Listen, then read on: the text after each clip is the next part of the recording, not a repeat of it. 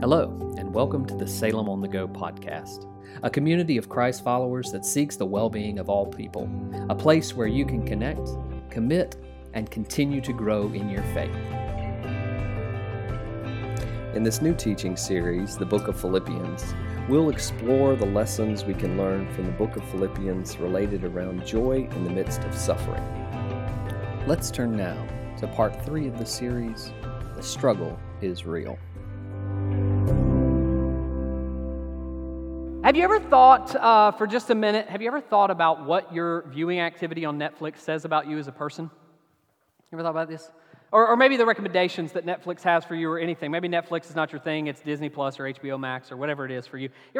I had this, it's one thing to think about this personally, like look through your list and be like, this is what it says about me. It's another thing to have someone else look at your list and tell you what it says to you about as a person. This week, as many of you know, I went to the beach. I had a great time, but it was about a 4.5-hour drive, so my wife and I had all the time in the world to talk on the way down. And as we were going down, she was telling me about a conversation she had had this past week with some of my former students. And some of my students, and I didn't know this at the time, but we had let them house sit for us, and so they picked up our Netflix account. They just started watching whatever they wanted to when they got into the house. And they said, Pastor Sam's Netflix account is really weird, but it's really accurate as well. Like, it's spot on. They said we started flipping through it, and it was nothing but endless documentaries and stand-up comedians. And they were like, that explains everything about who he is, right? And I thought about that today. I don't know what yours says about you or how that is. Mine would be completely different today. Like, if you picked up my account today, first of all, it wouldn't be Netflix. It'd be like this weird conglomeration of a whole lot of things. But I was like, what would my life say today? And I was like, okay, so it's 9 Perfect Strangers, Ted Lasso, Handmaid's Tale, and LuLaRich. Like, that's me in a nutshell. And if you can figure out what that says about me, you're better than I am. Like, I have no idea what that says when you combine, a post-apocalyptic wasteland with a multi-level marketing scam gone wrong and a European football fantasy all combined in there with a healing journey on the other side of hallucinogenics. If you can figure that out, you've probably lived through 2020 and 2021. That's all that says about me as a person. But that's where I am. And as I thought about that former self, the documentary and comedian thing, I was like, yeah, that's probably true. I want to take in as much input as I can, and then I just want to laugh at the world. Those two realities for me are kind of side by side, and I constantly live into those realities all the time. And some of you may not know, may not get that because. Anybody really love stand-up comedy? Do I have any lovers? We got a few out there who like stand-up comedy. I got a few back here. My wife doesn't get it. Right? I love stand-up comedians, and it really doesn't matter who they are. It doesn't matter, what lines they push. You'd watch some of my stuff, and you'd be like, really? You watch that? And I'm like, yeah, absolutely. And I know she doesn't get it. Some of you may not get it. That's okay. The reason I love comedy, and stand-up comedians in particular, is because they are a group of people who constantly love to break boundaries, right? Within the context of comedians, nothing is sacred. And that's both terrifying on one hand, and it's also liberating on the other hand. But for me, what they always do, they have this keen way of finding joy in suffering. And the way that you can tell whether or not, or where the suffering is whether or not you're on the other side of their joke, right? If they're making fun of you, that's the suffering. Everybody else finds joy in it. But they create these boundaries, and then they smash the boundaries that they create. There's no limits. There's no taboos. There's nothing off limits when it comes to what a comedian will say, usually. There are some. They've reached some of those boundaries at times. And hear me out before I go any further. Boundaries are important, all right? Limits are important. We have social taboos and norms in society. Those are important. But as a society, and I really want us to get this one point, we often build boundaries in our lives to protect our power, to protect our control of the world that we have. And you'd be like, no, I have boundaries in my life to protect the things I love. And I might say, well, yeah, I could see that. I built a fence in my backyard. I built it so that my son wouldn't run in the road. I wanted to protect my son in that regard. The other way of looking at that, the flip side of looking at that, is that I built the fence so that I could control where my son goes. Because I like the version of my son standing more than I like the version of my son hit by a car. Right? And so there's a sense of control that's bound up and connected to this idea that we build boundaries just around things that we love. There's always this element of love somewhere buried within it, but there's also control that tells us exactly how our love can be demonstrated. So boundaries are there to protect the things that we control, and when we can control them, we can predict them, we can hold them exactly where we want to. And what a comedian does is they come in and they completely destroy, with the power of irony, they destroy that barrier. They break it down, they rip it apart. And the difference between the funny joke that you laugh at and the offensive joke is all determined on where you're standing in relationship to that barrier. Am I on that safe side of the barrier, or am I on this side of the barrier? In fact, if anybody watched AGT, Josh Blue, the comedian who has CP, did an incredible job of this in his final act. He stood up and he started making fun of how scientists moved Botox from a product that could help solve CP or kind of cure CP to a product that would eliminate our wrinkles, right? And he did it specifically knowing that Simon Cowell is a vocal advocate of Botox. He stood up there on the stage and just ripped him apart and never called him out, never said a word about him. But all the while, Simon Cowell's the one who said, Botox has added 10 years to my life. And he's up there going, oh yeah, it made sense to try and create a product that would solve CP. And then we're like, wait a minute, let's not do that. Let's do something that's really valuable and cure people's wrinkles, right? And so depending on where you sit in the context of that conversation determines whether or not you will find offense in what they do. And to highlight this element of joy and power and balance, all we have to do is look at the comedians amongst us. The level of our joy corresponds in life to the level of control we have in our circumstances. And when our control is lost, when you've lost control of your family, when you've lost control at the job, when you've lost control in your environments, our joy seems to go out the window. We lose it very quickly in those environments. And so I would suggest, as I have all week, we need a new relationship with time and how we perceive time in order to have joy. We need a new perspective on life in order to gain and regain joy in life. But we also need a new perspective on power in order to understand how you can consistently be filled with joy in your life. We need this sort of new relationship because power plays a critical role in the level of joy that you are going to experience in your life, no matter where you are in life. Our demand for power is the one thing that keeps us cycling in and out of joy. And if you don't like power, just use the word control. My ability to control the environment around me is the one thing that keeps me cycling in and out of joy. That's why it's hard to find joy in the middle of struggle, because in struggle or in suffering, we are losing power. We've lost control in the context of our suffering moments, and in losing control, we lose our joy or our satisfaction. And there's no place quite like this than a prison, right? Prisons highlight for us the ultimate way to make a person miserable. They have no control in their life. I tell you where to sleep. I tell you where to sit for dinner. I tell you what you can eat, what you can't eat. I tell you when you can eat, when you can't eat. I tell you when you can go to the shower. I tell you who you will sleep with. I tell you what room you'll be in. I tell you all those things. You no longer have any control in your life. Every part of your life in that context is under the control of someone else.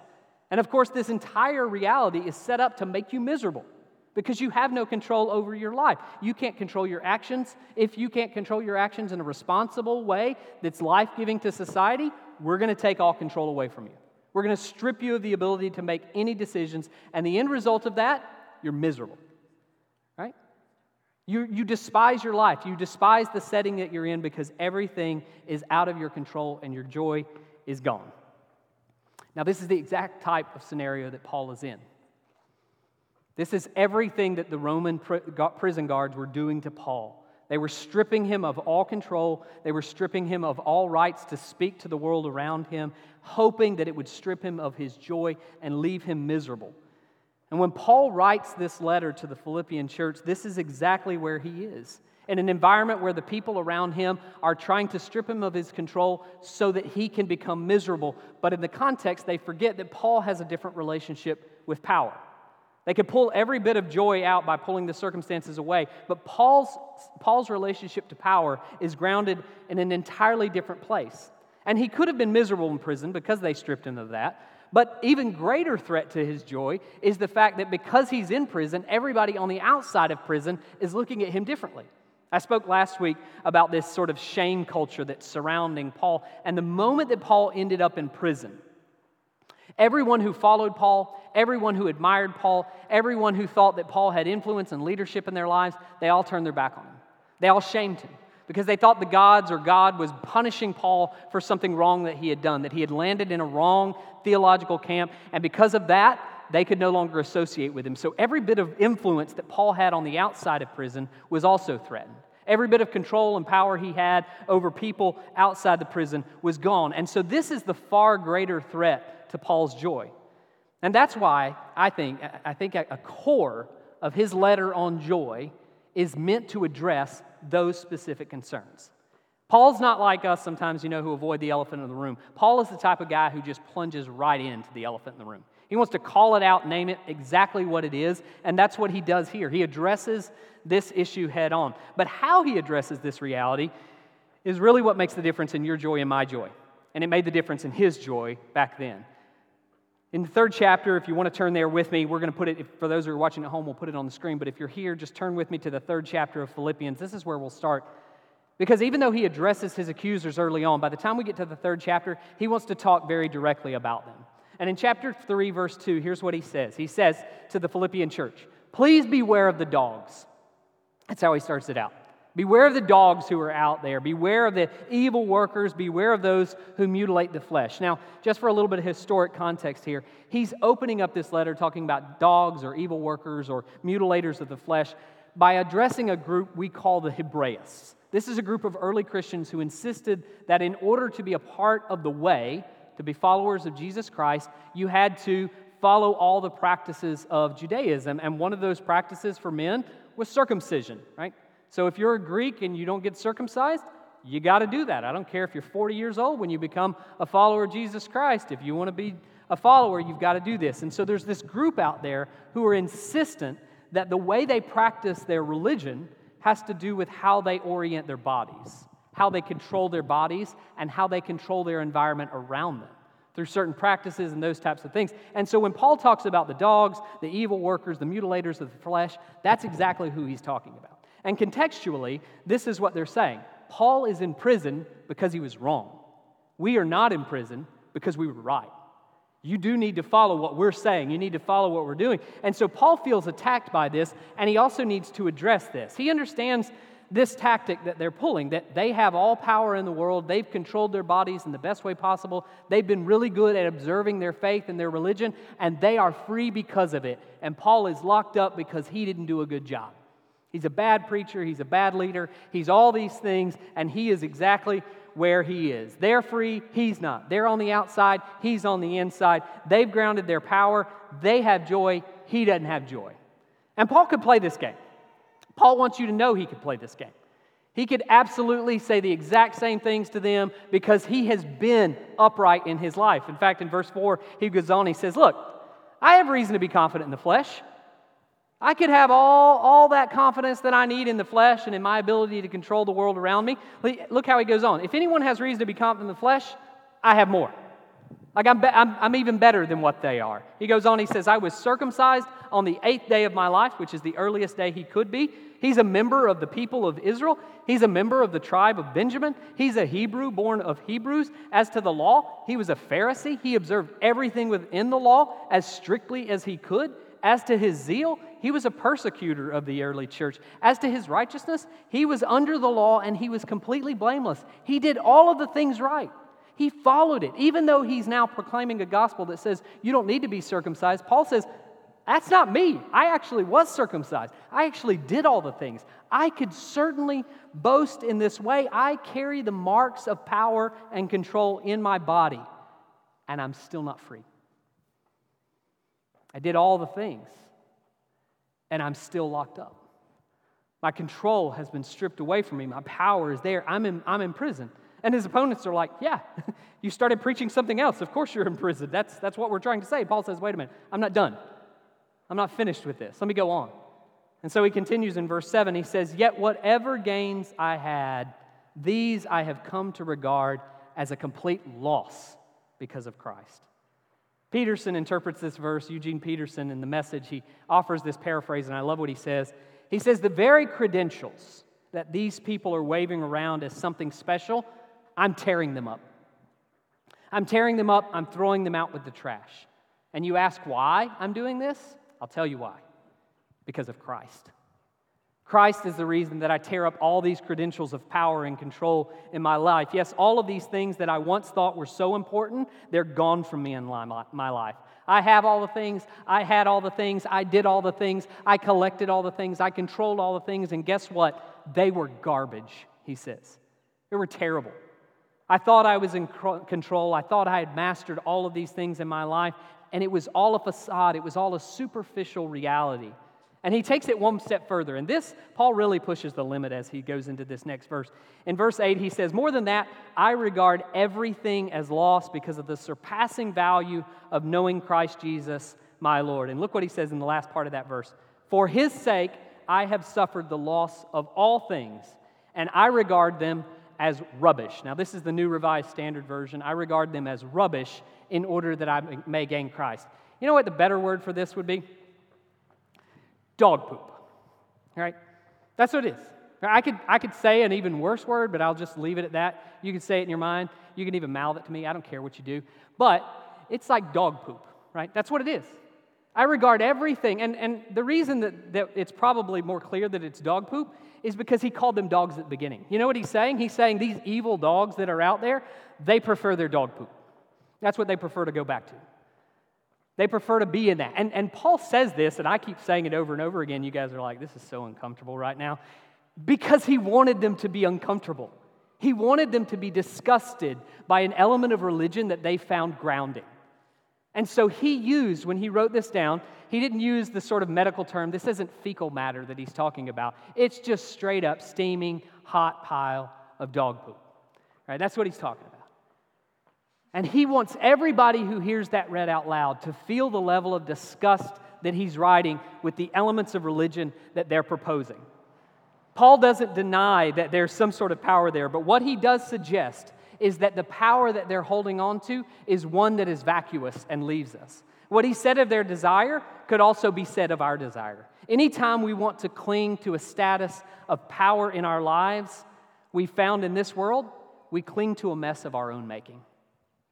We cling to something that is as valuable as dog poop. That's why we're always craving for more. It just slips right through us faster than Taco Bell on a good Sunday afternoon. And that's the way this works in Paul's world. It goes on. It leaves us, and it's foolish of us to hold on to it. But notice what Paul doesn't deny. Paul doesn't deny that you and I need power and want power in our lives. He just shifts the anchor point of power. He shifts it away from something that's vacuous and something that's fleeting, and he acknowledges that human beings, all of us here, will crave some sense of control in our world, will crave this power in our world. Power is the thing that makes us feel safe, it makes us feel grounded, it helps us to find satisfaction and joy. And as I told you at the beginning of the sermon, there's a place for power in your life. There's a place to hold on to it. Paul's not going to deny this. He doesn't deny that need, but what he does is he redirects you. He redirects us to the source of all power in the world.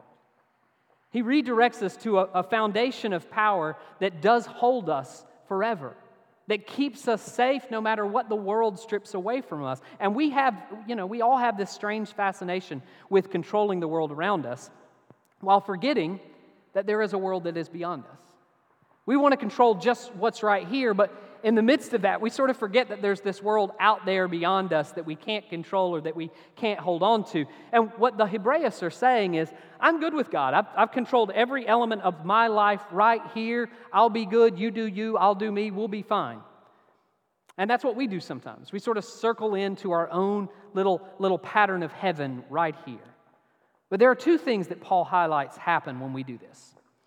Whenever our view of the world just becomes our view of the world, number one, it works well until it doesn't work well. It's fine until you bump up against a boundary where it's not fine. And then you start to realize that you've lost control, you've lost your satisfaction, you've lost joy in the world. And so it's fine as long as you're right within that bubble. But if you accidentally step outside of that bubble, you've lost the satisfaction. But the second thing is, it all works well until it doesn't work well. But the second thing is, it works well for me, but not for anybody else beyond me. And Paul's asking us to stretch our world out, to see beyond me into another world. And Paul knows this from his own experience. He's experienced this in the world. He has ultimately, where he's at right now, suffered the loss of everything in his life. His sense of security, gone, blown up. He doesn't have any security in him anymore. All the relationships that he thought he had, right now he's separated from them. And even though his letters are going back, there's no letters coming in. He doesn't know what's happening with any of the relationships. And he's counted them, as he says, all loss. Doesn't matter. Counted it all loss in my life in order to gain the one thing that's important, Christ. And he did it all because he knew that in Christ, we gain a world that we never had, and we lose a prison that we called the world. In Christ, we gain a brand new world, a perspective on the world, a growth in the world that we didn't think was possible, and we're finally set free from the prison that is our life. The prison that keeps us bound up by our addictions and chains, the prison that keeps us bound to our own understandings of joy and how we find it in the world. And Christ opens up for us a world of possibilities, either that you have never imagined in your life or that you thought were just fairy tales. But the moment that we come in contact with Christ, something new happens. Christ starts to reveal the limits of the world that we thought were so big. Right? He starts to open this brand new world up for us, and he introduces us to what I would call the upside down kingdom. A kingdom where if you want to gain, you have to lose. If you want joy for yourself, you secure it for others. And Paul becomes so enamored with this new understanding of power that when he sits down to write this letter, he can't help but encourage everybody else who's reading it to try it on for themselves. Like he's going to explain it in chapter 3, and he's going to say, this is what I've chosen to do. But in chapter 2, he says, why don't you try it? If you want to make my joy complete, do this. In chapter 2, verse 3, he says, do nothing from selfish ambition or conceit, but in humility regard others as better than yourselves. Look each of you, not at your own interests, but to the interest of others who are among you. And this is completely upside down. This is not what you would expect from someone who's in prison, right? Someone who's in prison because of the faith. If I was going to write a letter to someone outside the prison, I'd be like, hide your kids, hide your family, hide your husbands. They're all coming from it. You're going to die, right? That's what I would say. But Paul doesn't do that. He says, don't just look out for your own interests in this season of struggle. Look out for others. Turn your eyes for others and look to their interests. Paul's advice is the complete opposite of what you and I would often do. When trials come, don't focus on what you want. He says, focus on what others need. Focus on where the need is around you. And we take on this new approach not because Jesus just commands us to do this. We actually take on this new approach because this is what Jesus modeled for us. And Paul wants to let you know that. He says, look, y'all gather for church every Lord's Day, whether that's Saturday or Sunday, whatever it is back then.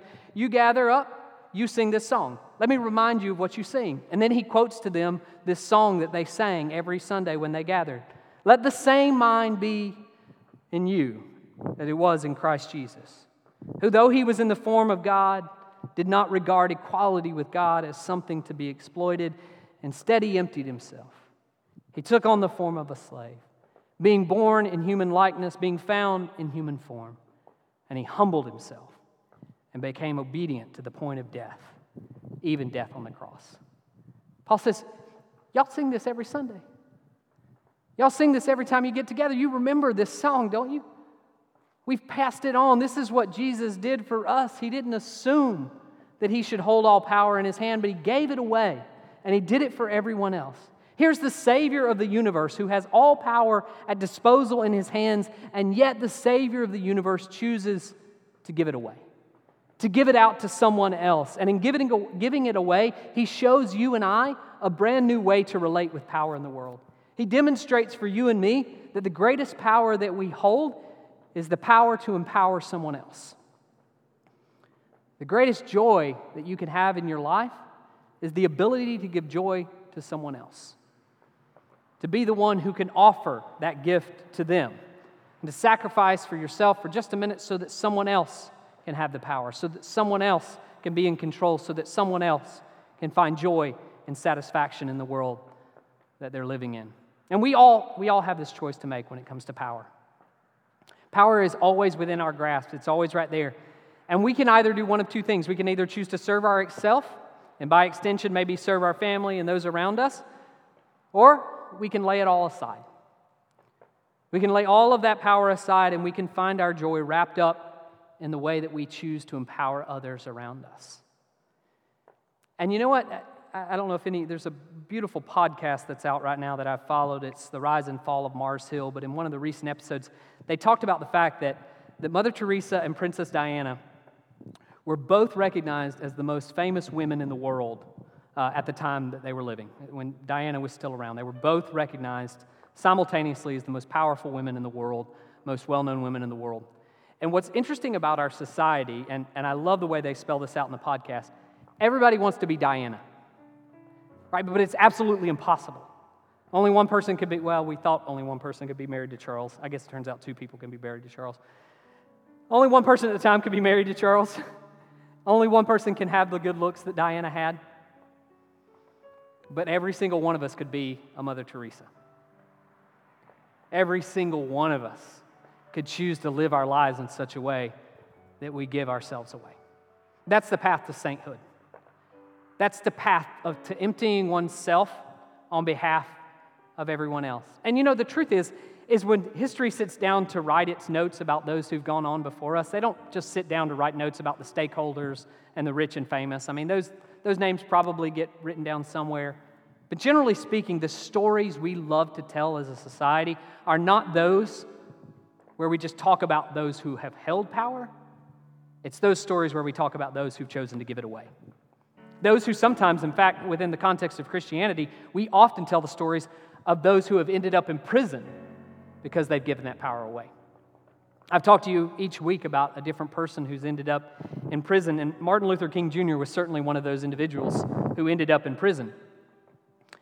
For the benefit of others, he chose to lay aside his power. He was a well-educated man. He had all the education that he could get in that time. He was brilliant, and yet he chose to live his life in sacrifice of others who didn't have the same power as him. And at times it cost him dearly. At times it cost him the connection with his family. He had a very troubled marriage because of some of the decisions he made, and his family had troubles at times. And early on in his career, we actually get a letter that he writes from prison, not to the masses, not to the church, but a letter he writes to his wife, Coretta Scott. And on this particular occasion, he was in prison for 4 months. But he got locked up at that time in Atlanta, or he got arrested in Atlanta after a sit-in. And here's what he said. I just want to read you a short portion of this letter. It's only 3 paragraphs in length. I love how he ends it. He actually asked her to bring a radio if she comes. Like, look, you don't forget anything else, just bring a radio. I need to listen to something. But here's how he starts it. He says, "Hello, darling. Today I find myself a long way from you and the children. I'm at the state prison in Reidsville, which is about 230 miles from Atlanta. They picked me up in the DeKalb jail at about 4 o'clock this morning. I realize this whole experience is very difficult for you to adjust to, especially given the fact that you're pregnant right now. But as I said to you yesterday, this is the cross that we must bear for the freedom of our people. So I urge you to be strong in the faith, and this will in turn give strength, give power to me. I can assure you that it's extremely difficult for me to think of being away from you and my Yoki and Marty for 4 whole months, but I'm asking God every single hour to give me the power of endurance. I have the faith to believe that this excessive suffering that is now coming to our family will in some little way serve to make Atlanta a better city, to make Georgia a better state, and to make America a better country. How it'll do that, I don't know yet. But I have faith to believe it will. And if I'm correct, then our suffering is not in vain." You see, he had discovered that the greatest way to hold on to one's power is to start to use one's power for the betterment of others. And so even in a place, and this wasn't the only letter he wrote from jail, many of you are probably familiar with his letters from a Birmingham prison. This is sort of the bigger area of him writing. He wrote lots of letters from prison and got them out there. But in the context of this early space, what I love about that letter is that he brings home the struggle that is real for all of us. The struggle that's real for all of us when it comes to sacrifice and power is the small world that's right around us. Now, this isn't a letter to the masses. This is a letter to his wife, a woman who's sitting at home pregnant right now, and because he chose to go and sit in a restaurant, she has to deal without him for 4 months, possibly giving birth to their child before he can even come home. And he's like, this is the space that God has called me to. This is the sacrifice that I'm living into for the sake of the gospel. And as I said earlier, we all have power within our hands, all of us. It's all there for us to hold on to. And it's all there for us to do something with. You're never going to get to a space in your life where you do not have power and control over something. The question is, how will you utilize that power for others? This is the difference between having joy consistently in your life and having it seasonally. I won't deny the fact that if you hold on to that power for yourself, there'll be moments of joy. But what I will say is it'll be like a roller coaster in your life of ups and downs. You have control for a while, you lose it. You have control for a while, you lose it. You have control for a while, you lose it. And the invitation of the gospel is to learn to control that power in such a way that you use it for others, so that you can constantly be giving it out and feeling the rewards in a steady, consistent pattern of satisfaction in your life. And I think it's very fitting this morning that we do end around this table. Around this table, we remember, once again, that this isn't just a command from our Lord, it's the model that he sets for us. It's the way that he patterns his life on behalf of all of us, that he would give up his power for you, that he would sacrifice his place in heaven for a season so that you might experience life and life more abundantly with him now and in the power of the resurrection. And so as we gather around this table this morning, we once again gather in such a way that we remember the sacrifice that models for us the way that we can live our lives as well. Would you pray with me this morning? Gracious God, we thank you for the sacrifice of your life on behalf of us all. We come before you this morning once again seeking your mercy and grace in our lives and asking, God, that you would meet us at this place. As we today, on this World Communion Sunday, gather with Christians around the world to celebrate at your table, we remember that your call is not just for us, but it's for the whole world. It's for the entire created universe to come into order with you, to find its life surrendered at your feet. Gracious God, meet us at this table once more and transform our hearts to be more like you. In Christ's name we pray. Amen and amen.